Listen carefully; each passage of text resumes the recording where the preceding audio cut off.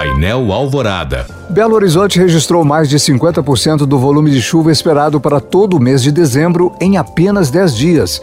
Somente na Regional Oeste, que teve o maior acumulado até o momento, a precipitação chegou a 177,6 milímetros, enquanto a média esperada para o mês é de 339,1 milímetros. Volumes similares foram observados na Pampulha e na Regional Noroeste da capital. Já no Barreiro e no norte da cidade, as chuvas foram mais moderadas, cerca de 34% do aguardado para dezembro. Os dados da Defesa Civil de BH correspondem ao volume registrado até a noite do último sábado.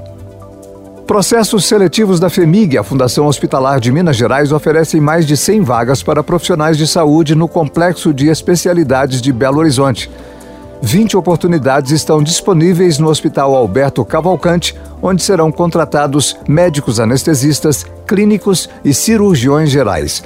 As outras oportunidades são para o Hospital Júlia Kubitschek, que tem vagas para médicos de diversas especialidades, além de farmacêuticos e psicólogos clínicos.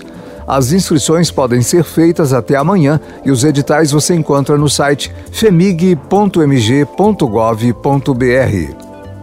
Eleita ontem em Belo Horizonte a Corte Momesca do Carnaval 2023. 7 jurados escolheram Rafael Eduardo como Rei Momo, Efigênia Maria para o posto de Rainha e Gabriela Santos como Princesa. Simpatia, elegância e graciosidade foram alguns dos quesitos avaliados pela banca. Durante o evento, realizado no bairro Lagoinha, os vencedores receberam faixas e figurinos típicos das funções carnavalescas.